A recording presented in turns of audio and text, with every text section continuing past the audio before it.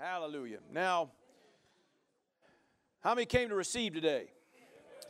Amen. Hallelujah. Got some things stirring in my heart. We're going to go to the book of Acts today. Is where we're going to start. The book of Acts, chapter 20, please. And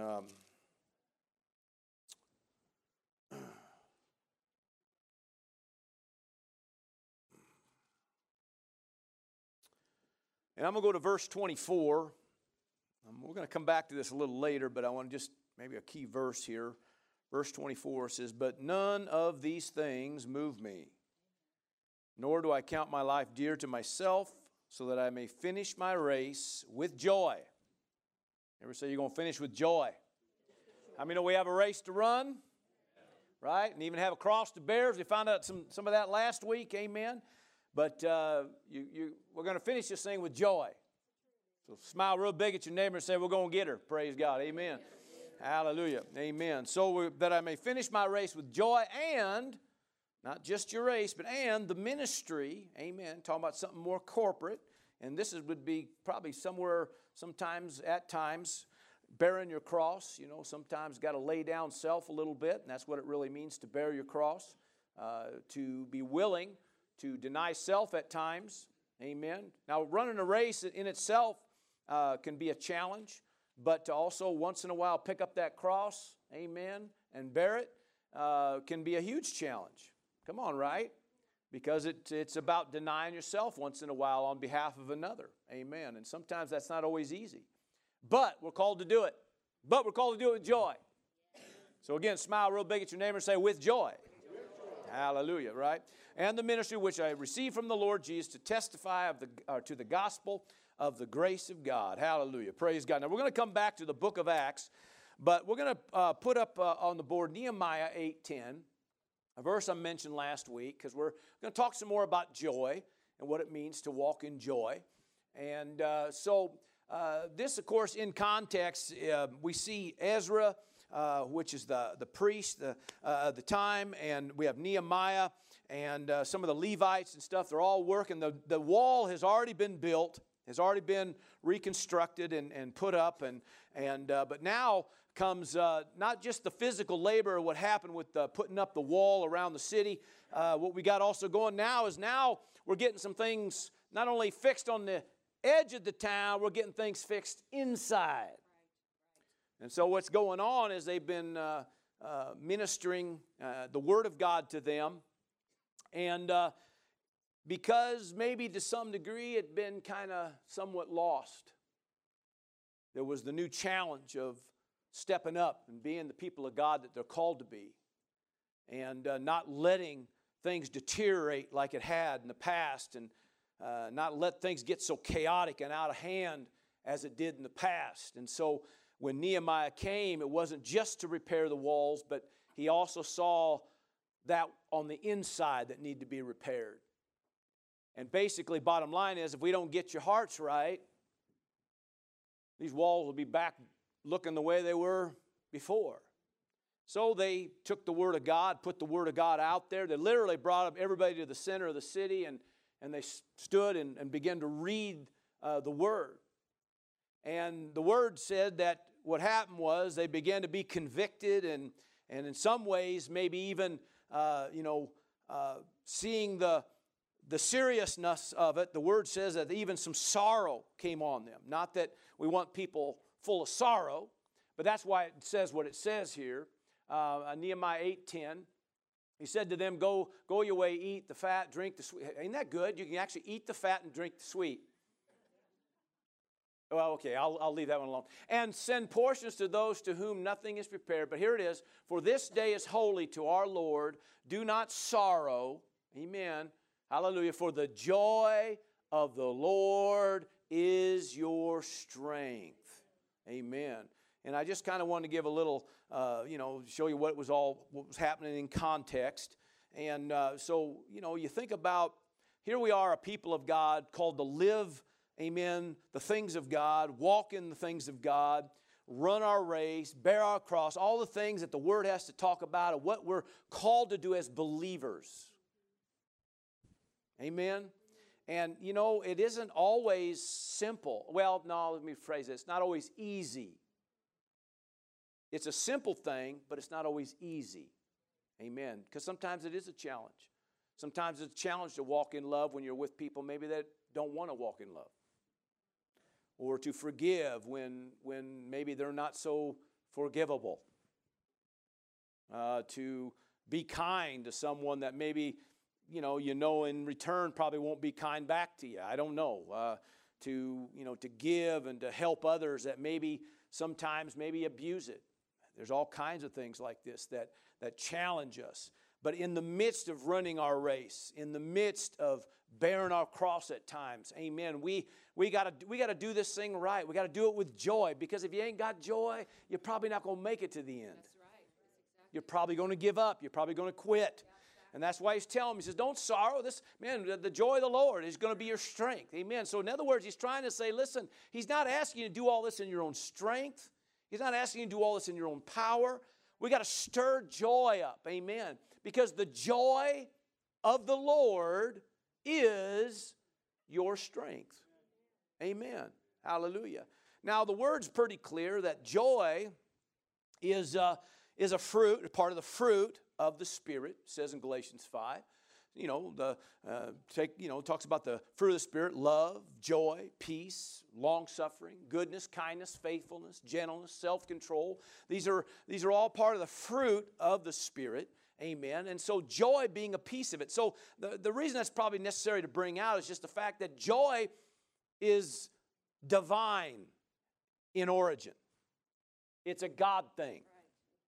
Right. Amen. Joy, the joy of the Lord. Amen. Everybody say joy. Now, this Nehemiah 8:10, this word here, the joy of the Lord, is your strength. Now, this word strength is maus, okay, is the Hebrew word, and it just means a fortified place. It means literally like a fortress or a stronghold in a good sense, right? Your rock, a defense, or a force is how it's defined in the Hebrew. So these are just some of the synonyms of this word strength. So the joy of the Lord is like a force. It's like a stronghold, amen, that you can lean on, press into, a fortress, a rock, a defense, praise God. Joy, hallelujah, is not only divine in its origin, but also in strength, amen. Now, the joy is there to arise, to help cause you to overcome. It is a powerful force to help you hold steady. It's there regardless of what kind of pressure you're up against. It's also there to help drive back weariness, fatigue, all kinds of things. Now, that's just kind of real quick in a nutshell, threw some things there together. But the bottom line is joy is there for a purpose, not just so you have a smile. Now, we want you to smile. Look at your neighbor and say, you know, we need to be smiling. Amen. And, joy is not just there just so you're happy, which nothing wrong with being happy. I think we should be happy. But happy can be elusive. It can be, up and down a little bit, because happy based on a happening. And if the happening isn't so happy, then we got no happy. Right? So, you come home and you look at that person and you go, you're not happy. So it means something just happened, or happened through the course of the day, that stole their happy. Look at your neighbor and say, you still need to be happy. I'm not making light of happy, but joy isn't really about happy, because happy is more about an emotion, whereas joy is a force. Okay, it's a force that can be working on the inside of every believer, because it's in there because you got the Holy Ghost. If you got the Holy Ghost, even Nancy talked about, the love of God's in there because it's been shed abroad in your heart by the Holy Ghost. Well, you've also got part of the other fruit of the Spirit. Amen. Joy is a part of that. So joy is in there. Now, it may not be activated like it should, but it's in there. Amen. We might have to kind of, move a few things around, shuffle a few things around, but it's in there. Amen. So what we've been talking about last couple weeks here, and about this thing called joy, that you gotta kind of stir it up a little bit. I said you got to stir it up a little bit. Now it's in there, and if you stir it up, praise God, you can get the benefit of it. Now that's a good thing, right? So with that said, let's go to, let's see, I put Psalms 5, I think is what I put next. Psalms 5. It's a reference we I think finished on last week. We're just going to kind of bring it out again just briefly and then move on. But Psalms 5. Are you doing good today? Praise the Lord. Psalms 5. In verse 11, and I probably will read verse 12 also, but it says, let all those rejoice who put their trust in you. Does anybody trust God? So then it means if you trust in the Lord, then it says we should be in a place of rejoicing, right? The word rejoicing means to be merry, cause to rejoice. And so it's, in other words, you got a purpose to do it, even if the moment would seem like it doesn't call for it. See, rejoice isn't based on a happening. Rejoice is based on a choice. You have to cause it to happen. Amen. Somebody said, well, I got nothing to rejoice about. Well, you know, you got some things not worthy of rejoicing about. I get it. But you got a lot of things worthy of rejoicing. Well, you know, sometimes, you know, it's easy to make the list of everything that's not going right. You got, you know, you might take inventory of everything that ain't working right, and then you put that on your little list, and all it does is depress you more. Make you angry or upset or irritated or whatever kind of emotion begins to come out of that. But rejoicing is about, in a sense, is, you know, James says, you take account, you count it all joy. See, so you have to, in a sense, take an inventory, you know, another inventory. Come on. And it doesn't take long, because once you start doing an inventory of things that are right and good, it isn't long and it begins to shift something. And I'm telling you, it's a force. So if you just begin to just activate it, cause to rejoice, it begins to, this fortress, so to speak, begins to rise, this rock, this stronghold begins to rise, and all of a sudden life begins to shift and change. Your viewpoint does, your attitude does, and that's just the beginning. Rejoice. See, if you trust in God, then rejoice. I said, if you trust in God, then you should be rejoicing. If you're not rejoicing, there's a good chance you're not trusting. Anyway, that might be another sermon. Let them ever shout for joy. Shout for joy just means kind of just what it is. It means to cry aloud, to sing aloud, to cause, literally, to cause to shout again. It's a you know, your purpose to raise your voice.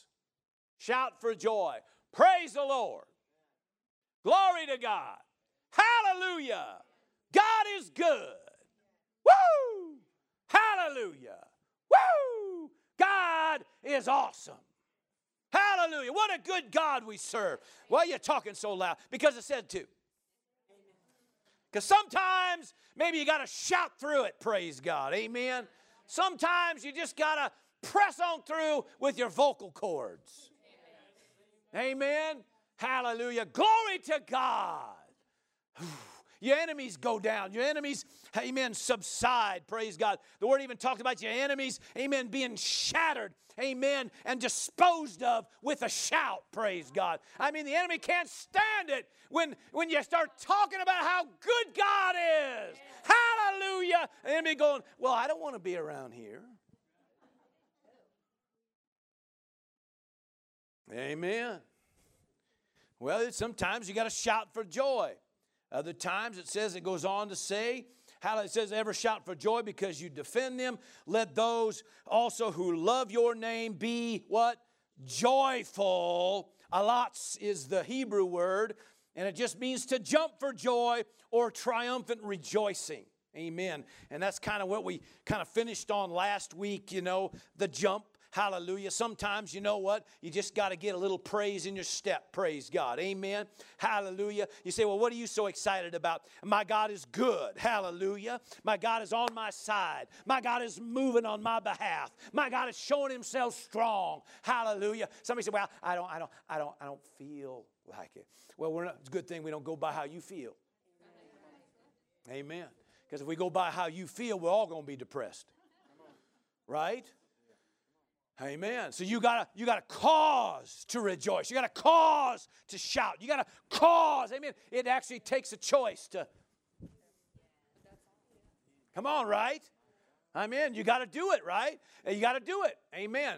And as I shared last week, one of the greatest things that probably happened to me over the course of 30 years of ministry was learning how, amen, to leap for joy. In the midst, it says, of the opposition and pressure. Amen. And how just even literally a leap of joy broke and shattered, amen, a demonic attack. Are you still with me? A force. Everybody say a force.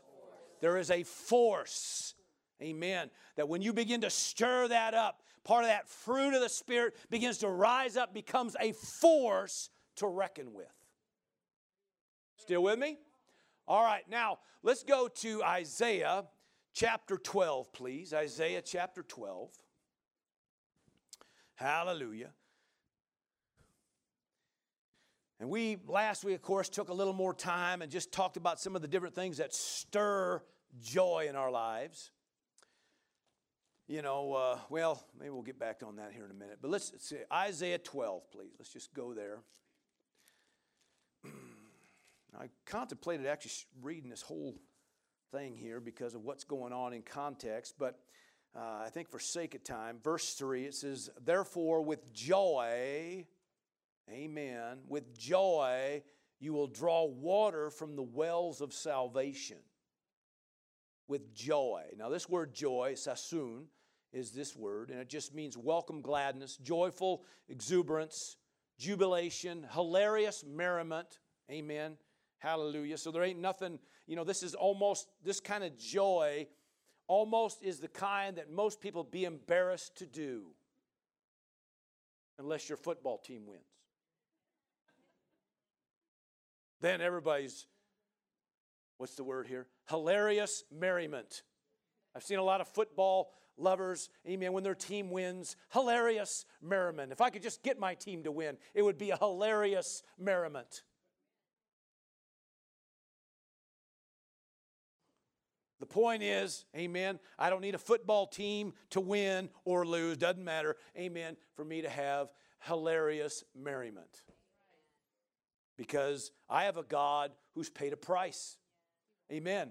I'm heaven bound. Hallelujah. I'm delivered, walking in the blessing, walking in the favor of God. Hallelujah. All kinds of things that the Lord has done and is doing, will continue to do. Why? Based on what Christ has done. Amen. As a result of that, amen, I can walk in joy. Come on, somebody, regardless of how it looks at the moment. Now, we're going to get back to the moment here, but hang on.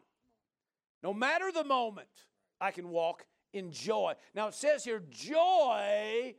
When you tap that thing called joy, it's like dipping, amen, a cup into a well of salvation.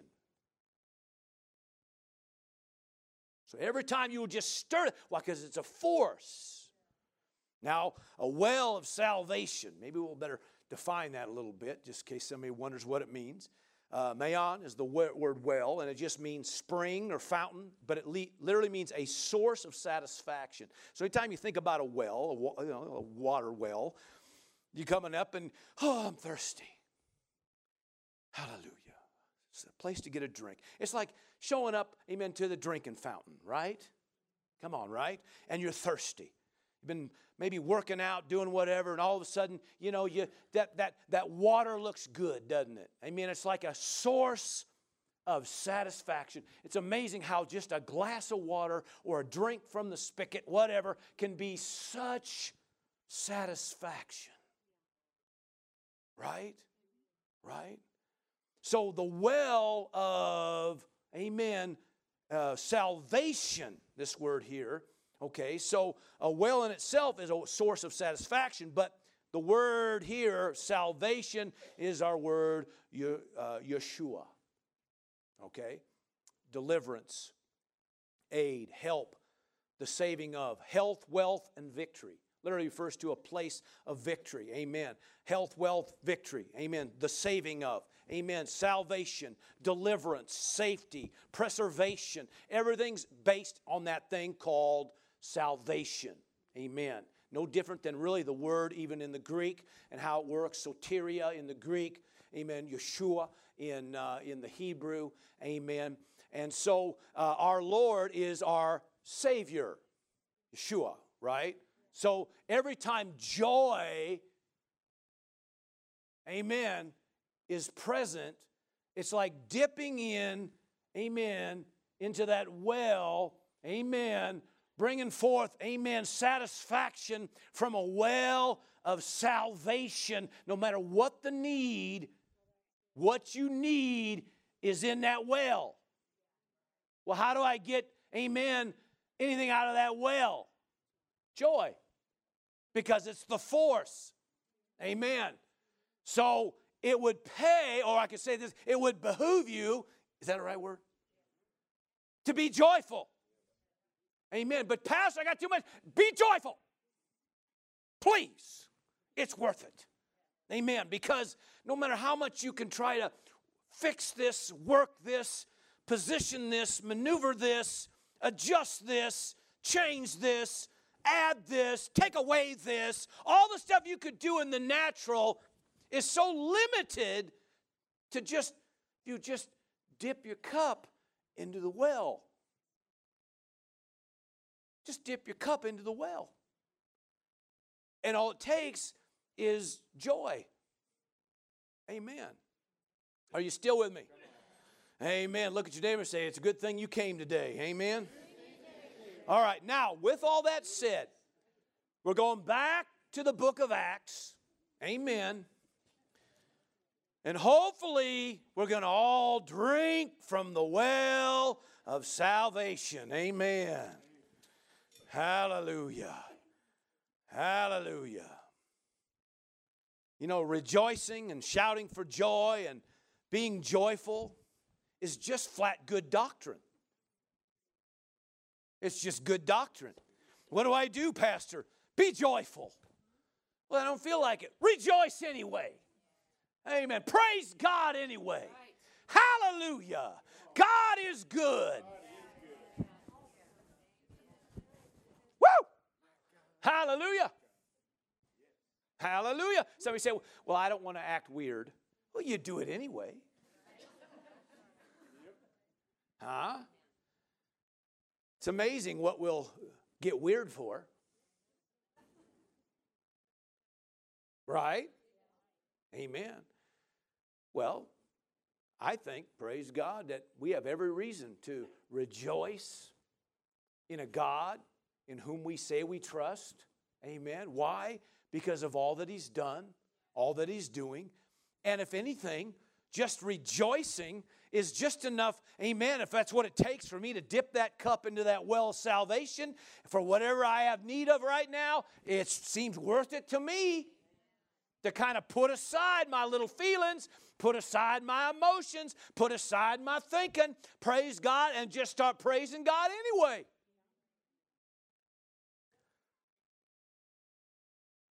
Look at your neighbor and say, it's a good thing you came. Hallelujah. We need to hear this. Acts 20 again. Now, let's read the key verse. It says here again, verse 24, that, but none of these things move me. None of these things move me. What things? Well, some things that are going on. And none of these things move me, affect me. Actually, the word means affected to create an effect. So, effect, with an A, that then produces an effect. Amen. So he says, none of these things he's talking about, none of these things are affecting me, causing a effect from me, a response or a result or an outcome or an expectation. In other words, everything, amen, that's going on right now is not changing me. Right. Are you still with me? So what things are going on? Well, let's go back up here, verse 17. It says, from Miletus he sent to Ephesus and called for the elders of the church. And when they had come to him, he said to them, you know from the first day that I came to Asia, in what manner I always lived among you, serving the Lord with all humility, with many tears and trials. That just means pressures, or the putting to proof, adversity, pressure is what that word means. Some might use a different word in there, but with many tears and trials, which happened to me by the plotting of the Jews, and how, now this is his own people. Are you still hearing me? Now, see, you have to understand what's going on here, okay? And how I kept back nothing. I didn't hold back, even though people were plotting against me. Even my own brothers were plotting against me. But proclaimed it to you and taught you publicly, and from house to house, testifying to the Jews and also to the Greek, repentance toward God and faith toward our Lord Jesus Christ. Amen. So he said, everywhere I went, I did what I was supposed to do, even though people that were dear to me plotted against me. So he said, with tears. With tears. In fact, verse 31 says that he went from house to house or something like that. 3 years, I think he says, I did not cease to warn everyone night and day with tears. Everybody say with tears. Now the idea and what's being said here is this, all that's going on right now is an emotional battle going on right now. Because part of the problem is the people that he has in his heart are warring against him, and the people that he loves and the people he grew up with and the people that he was around, his own people, are warring against him, hurting the cause, so to speak, warring against him so he can't get done what he has to get done. Trying to hinder it. You still with me? It's emotional. Whew. Is it not emotional? Huh? I mean, even David said, an enemy comes against you, it's no big deal, it's an enemy. But when it's your brother, when it's your friend, when it's a loved one, when it's a family member, come on, somebody, it cuts to the heart. Come on, somebody. It emotionally affects you if you don't watch it. Are you still with me? It'll cause tears. Now, how many know tears? There's nothing wrong with tears. Come on, somebody. Come on, right? Nothing wrong with tears. Hebrews 5 says that Jesus offered up prayers and supplication with vehement cries and tears. So obviously, he must have cried. John 11 brings out the fact that he wept. In fact, you could learn that verse real quick. John 11:35 says this, Jesus wept. Hey, I can memorize a verse today. But how many know it wasn't his tears that moved God? Are you still with me? I mean, sometimes you do get affected emotionally. Sometimes things weigh on you. But, how many know it's not the emotional thing that's going to get across to God or move God? In fact, the scriptures are pretty clear in Hebrews 12 that Esau was rejected, for he found no place for repentance, though he sought it diligently with tears. So the tears ain't what moves God. Come on. Thank you for all that enthusiasm. But there's nothing wrong with tears. Come on, somebody. The point being made, what's being made was there's pressure on him right now emotionally because of who's with him and who ain't with him. Who's working with him and who ain't working with him. It becomes an emotional thing. There's a lot going on. If you ever stop long enough and pray for people, people get in your heart. Well, that person, I don't like that person. You need to start praying for them. That's another one of those great things that the Lord showed me. When that person is an annoyance, you can't stand even looking at that person. Somebody says, Pastor, no, there are people I can't stand looking at. Somebody says, oh my God, this guy has got issues. So do you. You just don't admit it. You got people you don't like to think about, you don't like to look at. People, when their name is mentioned, you go, right? Right, Rick. Rick's with me. But is that how we leave it? Is that person supposed to always be the one we shudder at every time we hear their name mentioned? No, what do? You pray for them. Why? Because they get in your heart then. All of a sudden they're in your heart. But the problem with that, it makes you more vulnerable. It's like, I don't want to be vulnerable. Well, tough. That's about taking up your cross. That's part of it. You set self aside a little bit and you keep praying for them. But what if they're not with you? It affects you. It makes you want to cry.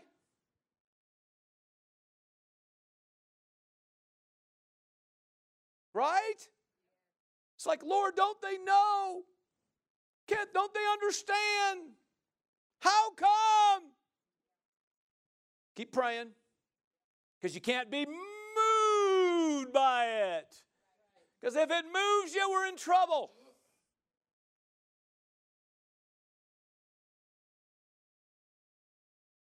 Whew, you let that little stinking seed of unforgiveness or bitterness get in there. Just like any other seed. You keep watering that sucker and pretty soon it starts growing. And boy, it starts producing fruit. And nobody wants that mess. So you have to, stay vulnerable. Amen. Now, my message wasn't really all about this, but it kind of ended up going down there anyway. And stay vulnerable and pray for people, even though it wants to affect you emotionally.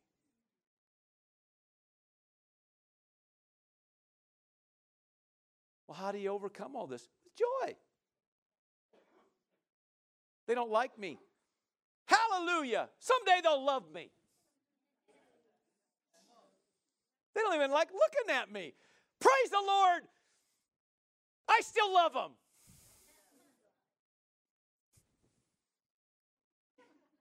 God is good. All the time. All the time, God is good. I'm going to pray for them anyway. In fact, I started having fun with it. They'd have tried to avoid me in the store. I sneaked down the next aisle. Hi. Remember me? The pastor you're trying to avoid? I'm here. How you been? Good to see you. Miss you and the family. Wish you were there more. Wish you'd come back. It's good to see you. We love you. Amen. Somebody says, I don't want to do any of that. I know. Do it anyway. Amen. Keep your heart right. Come on, keep your head right. Why? And stay in joy. Why? Because it's a force. It's a force. It'll start working for you. Are you still with me? Hallelujah. Now, generally, emotions are about a moment. Now, there's all kinds of things that might lead up to that moment and all kinds of things that went on. We get it. We're not making light of any of it. There might have been stuff that happened. Somehow you were wrong. People did stuff, said stuff. I get it. We're not, making light of any of that. But what we're trying to do is get you on top so you can constantly dip from the well of salvation. Now, there's nothing more miserable than being miserable. Isn't that deep? There's nothing more miserable than being miserable. So you might as well, rejoice. You might as well leap for joy. you might as well shout the victory. Come on, somebody, right? So you can dip from the well of salvation. Amen. Keep yourself in check. Amen. Keep yourself in a place, amen, where you, amen, are in a sense a fortress, praise God. God surrounds you, amen. Why? Because you choose to rejoice anyhow. Amen. So Paul, dealing with emotional things. Then we get down here, let's get down to verse, 23 maybe? 22 maybe? 22, there it is. He said this, and see now, I go bound in the Spirit to Jerusalem. Now remember, he says, none of these things, plural, move me. Right? So here's another thing. I go bound in the Spirit to Jerusalem, not knowing the things that will happen to me there, except that the Holy Spirit testifies, and there's saying that chains and tribulation await me. Now, ain't nothing about that sounds fun. You know what I'm talking about? But you notice he says there are things he doesn't know, but yet there are things he does know. Not knowing the things that will happen to me there, except, okay, there are some things I do know, that days ahead may not be all that fun. So what's he dealing with? A mental battle, mental pressure. It's kind of similar, but here, there's certain things you don't know. You think about all the thoughts and how the enemy tries to hit you. The word says that we're not ignorant. 2 Corinthians says we're not ignorant of Satan's devices. Amen. Lest he should get the advantage on us. See, so we're not going to stay ignorant to how he operates, and how he operates is through devices. Amen. How he operates is through head games, mental trips. Are you still with me? Somehow gets you caught up in thoughts that you don't need to be thinking. In this particular case, he's talking about, things that could happen tomorrow, the unknown. See, there's fear-based thoughts about what about tomorrow? Am I going to get it all done? Is this going to happen? Is this not going to happen? Or you might say, maybe you might even already know there are things going on, and the mental warfare dealing with the fact that you know there's things going on, and what's happening here. And here we go. Now we got a mental attack going on, and if you don't watch it, it'll move you. It'll move you. And you're going to think you're justified because of things you know or even things you assume. And so he's talking here, he says not only is there the emotional attack of everything that goes on around, but just the fact of not even knowing what's going to happen tomorrow, and yet the things I already know because of the word of the Lord that came through via other individuals, because everywhere he went they said, this is what awaits you. I love it when somebody gives me a word. Thus saith the Lord thy God, you will always be blessed, always stand atop. You will be the head and not, whoa! But when somebody goes, there's tribulation and chains awaiting you. It's like, is there anybody else that could give me a word? Right? Nobody wants to hear that part. But, he knew where he had to go. He knew what he had to do. And if you look at Paul's life, even in times, he could have walked away from it and been fine. But he knew what he had to do. And in order to do that, he had to be okay with the chains, the tribulation. Come on, he had to be okay with that. Come on, in order for you to get where you have to get, we have to take you through something here. Amen. Somebody says, well, Pastor, I don't like to hear that message. I don't either. Because I'd rather it all be, happy. Happy happenings. Right? But sometimes, you just have to understand that not everybody's going to be in agreement with you. Not everybody's going to be for you. Not everybody's going to, shake your hand and say, thanks for coming. Come on. Well, if they're not that way, then forget it. No. God has called you to pick up your cross. And the cross is 100%. Anytime you're bearing a cross, it's because you're willing to deny yourself. You can run a race and never pick up your cross. But at times you have to pick up that cross, and nobody wants to talk about that because it just doesn't sound fun. Deny myself? I don't like that. I live in America. Living the dream. I don't want to be in a place where I'm uncomfortable, out of my comfort zone. I don't want that. Well, Paul was told by the Spirit of God multiple times there's going to be some uncomfortable moments coming. But in order to do, see, that's why he knew that he knew that he knew what he had to do. And he says, so none of these things move me. I know there's some things I don't know.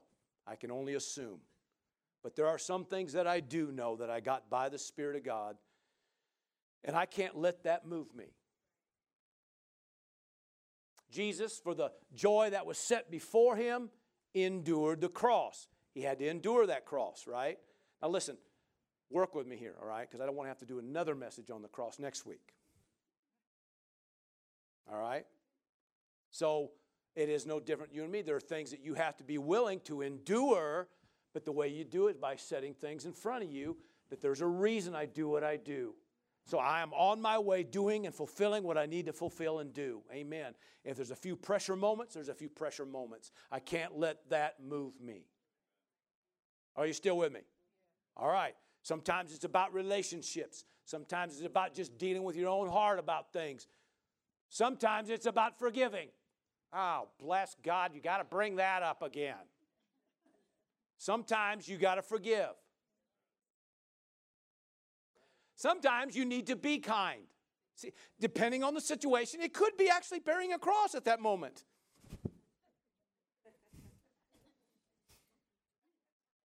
Good to see you. So glad you came. Hallelujah. What are you doing? Bearing my cross. Why? Because I don't want to be kind right now. But, somebody says, Pastor, you must have really a lot of issues. Listen, it's so easy to let your emotions, let your mind just do what it normally does.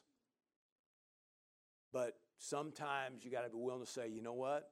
I don't care how I feel right now. I don't care about what I'm thinking right now. I'm going to do the right thing. And if it's hard to do that, then that's where the force of joy needs to be there. So you stir up joy. He's asking me to do what? Praise the Lord. Glory to God. Hallelujah. Woo! God is good.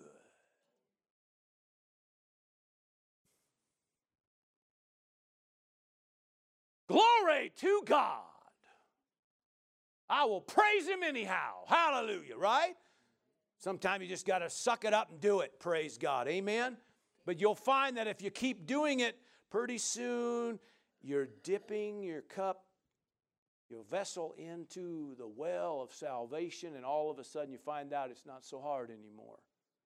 It's not that complicated. It's not that difficult. Amen. Still with me? Amen. Well, I go bound in the Spirit to Jerusalem, not knowing the things that will happen to me there, except, in other words, I do know some things, that the Holy Spirit testifies in every city, saying that, okay, chains and tribulation await me. Word tribulation, again, really breaks down to more pressure again, the words of pressure, but it's talking about physical pressures now. Come on, somebody. We got emotional pressures, mental pressures, physical pressures, but none of these things move me. Physical pressures. Well, I don't like to be in that uncomfortable place physically. I don't either. Now listen, I'm not telling you to accept the curse as God doing something to you. That ain't what we're talking about here. So don't you walk out here saying that any demonic thing that happens to you is of God. That's a bunch of bunk. Are you still with me? But there are things that you still have to press through. Amen. And in his case, he's even talking about chains.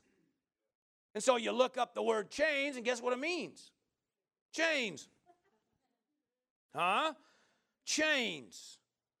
What else? Shackles, bonds, fetters. In other words, it means, literally breaks down to physical restraint, imprisonment. Okay? Now, how did this boy handle that?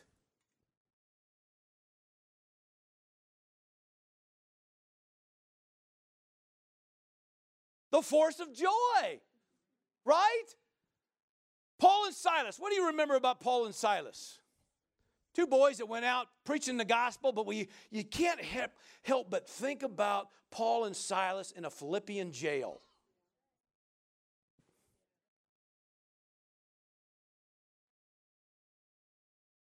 In chains. Physical bondage. In chains. God, I'm preaching the gospel. Why am I in chains? Well, because of where you're going. You're going to have, there ain't no way, you ain't an open road to get into this thing until you're willing to go through this. So what are you going to do about it, Paul? Well, I don't like this. Nobody likes to be chained. Nobody likes the fetters, especially in this, this dungeon, sloppy, gross, rats. And so, I guess the nice thing is he's got a companion at least this time. Hi, Silas. How you doing, Paul? Hanging in there.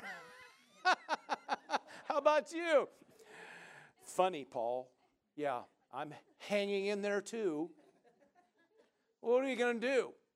I don't know. I guess we could be depressed. We could think about how could God let this happen to us, even though we're preaching the gospel. Yeah. Let's be depressed.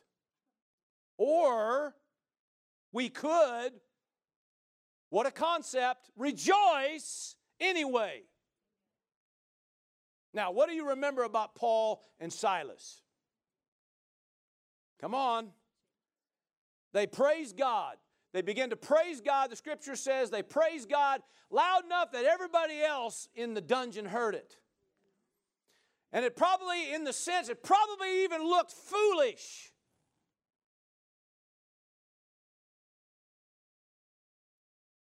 I think about how many times we hold back from dipping our cup into the well of salvation because we're too concerned about how we look. Well, right now, if you could, what you need is a dip in that well because that would really do you good right now. Yeah, but I look stupid. Well, it's too bad. I think it's stupid to not dip your cup in the well. So let's try praising God anyway. So what happened here? They dipped their cup into the well of salvation. So part of the well of salvation is safety, preservation. Come on, the saving of, right? And all of a sudden, everything starts rocking and shaking. What happened? They dipped their cup into a well of salvation because they praised God anyhow. They began to praise God. All of a sudden, amen, salvation manifested. They were set free.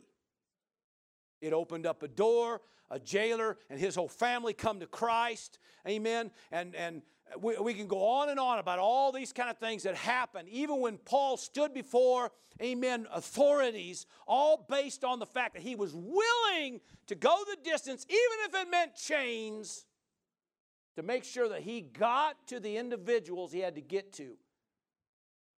It was worth doing it. Right? Now stop and think about this for a minute. Let me just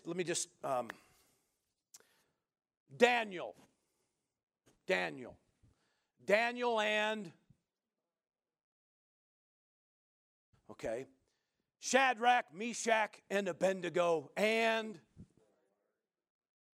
David and... Isn't it amazing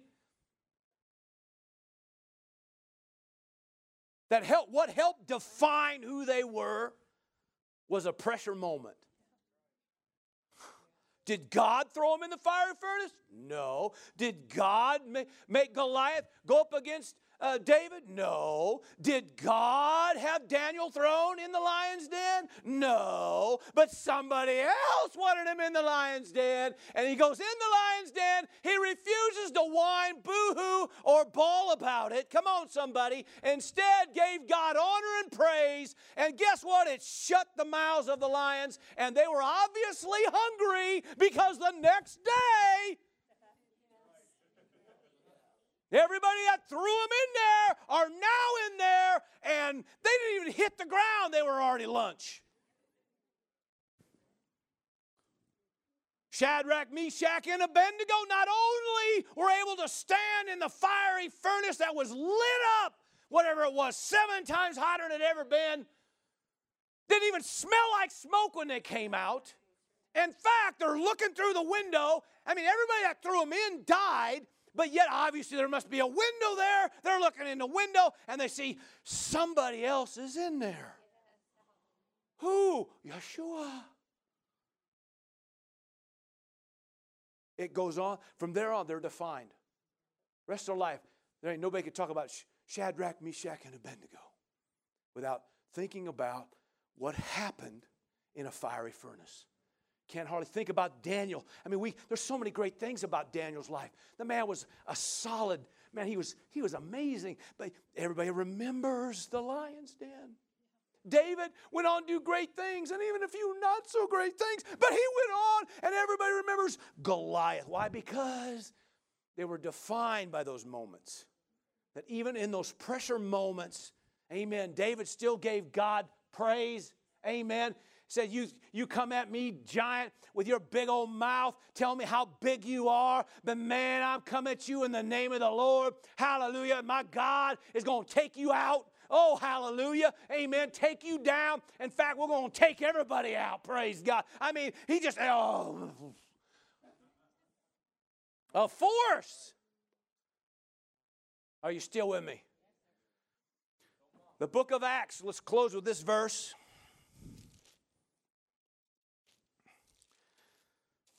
Chapter 14, verse 22. This is him.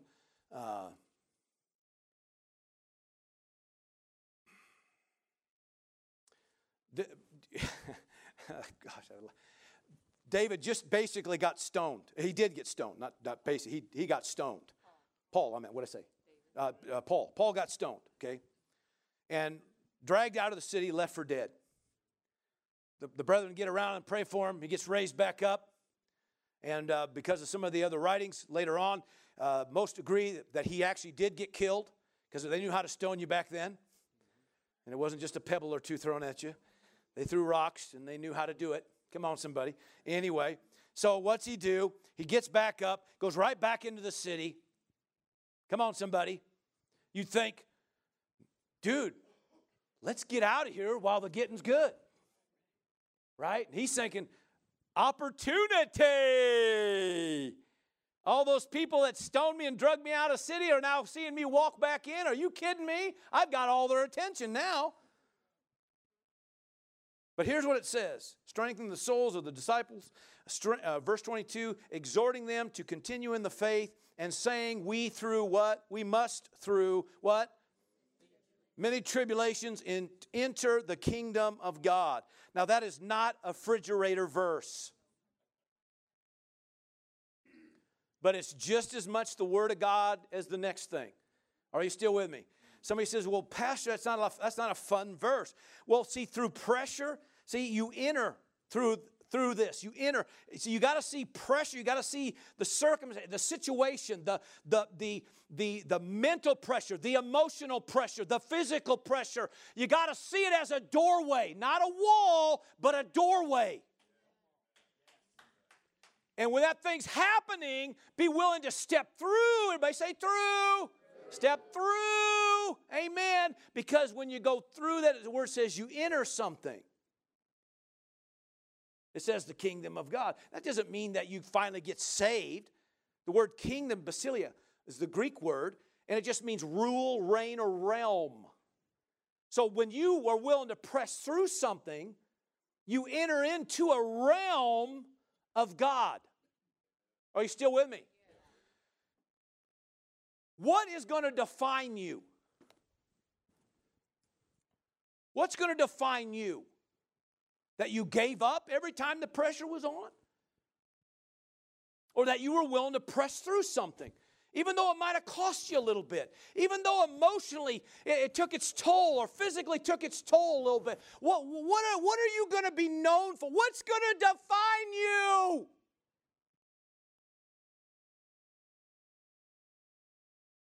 Well, every time the pressure's on, I quit. I left. I pulled out. Well, man, nobody wants to be defined that way. Nobody. Nobody. Nobody wants to live their life in regret. Nobody. Boy, I hope I get this message done today.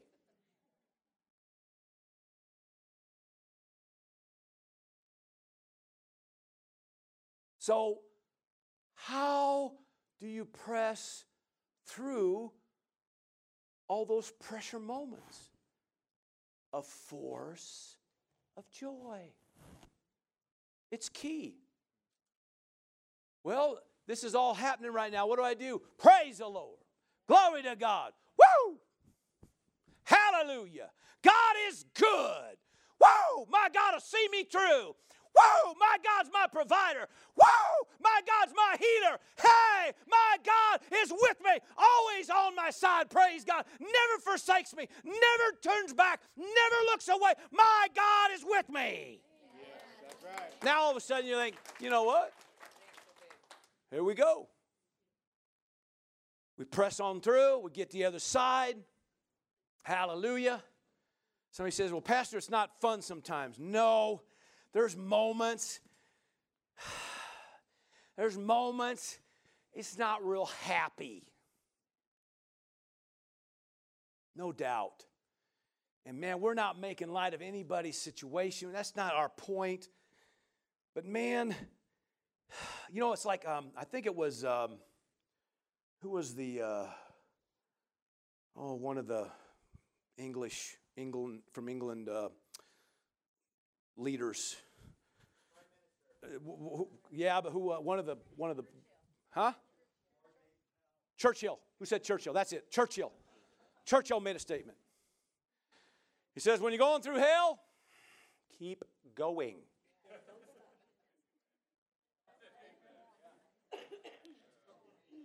You don't just stop in there.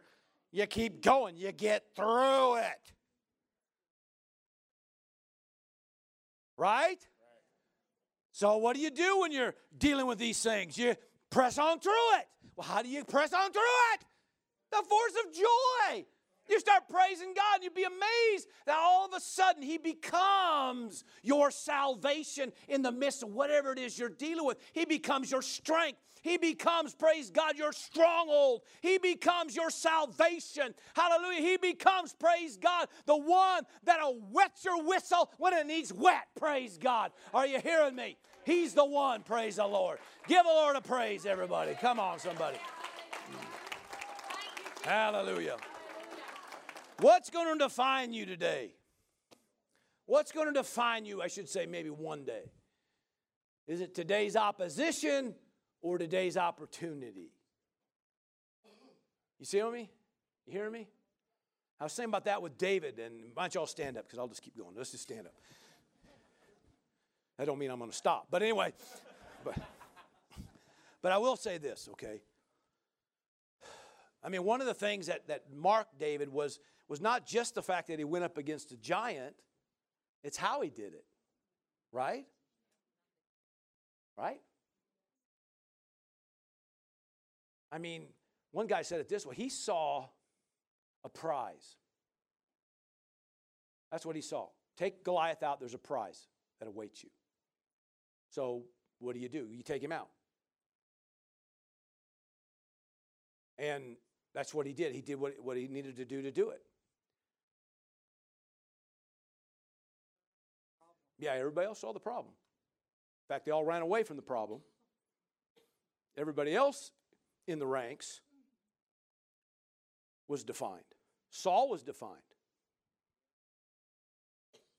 He didn't like the outcome. He started singing songs about David, and it made him look not so good.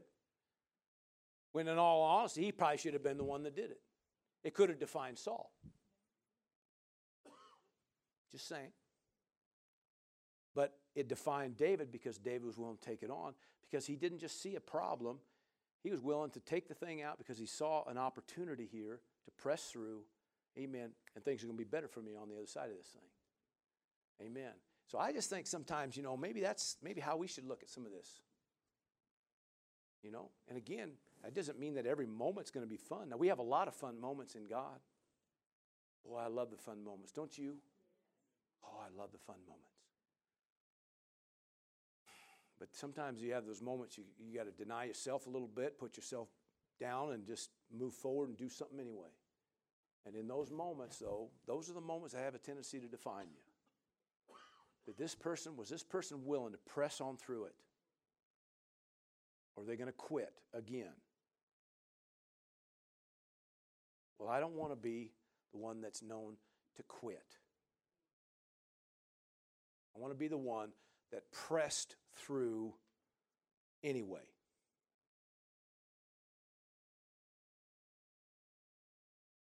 I mean, there's all kinds of things, there's things that God shows and learn, and you grow up, and a few things you did wrong, you got to do it right, and all this stuff happens when you choose to go through it. Because you might get halfway in there, and you're going through it, and the Spirit of God says, now let's talk about your attitude. Can't you see I'm going through something right now? Yes, this would be a good time to deal with your words. This would be a good time to talk to you about how you're treating your loved one.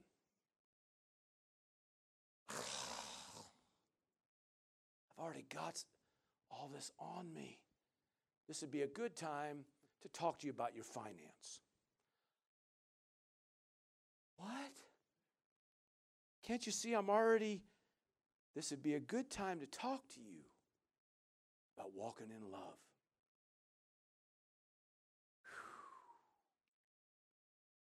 See, it isn't always fun. But if you can press through it, it'll be a thing that forever defines you. The things I was willing to press through defined me. They weren't fun at the time because I wouldn't wish it on anybody. But after you got through it and got past all this mess and learned a few things, I wouldn't trade it for anything. Because I grew up.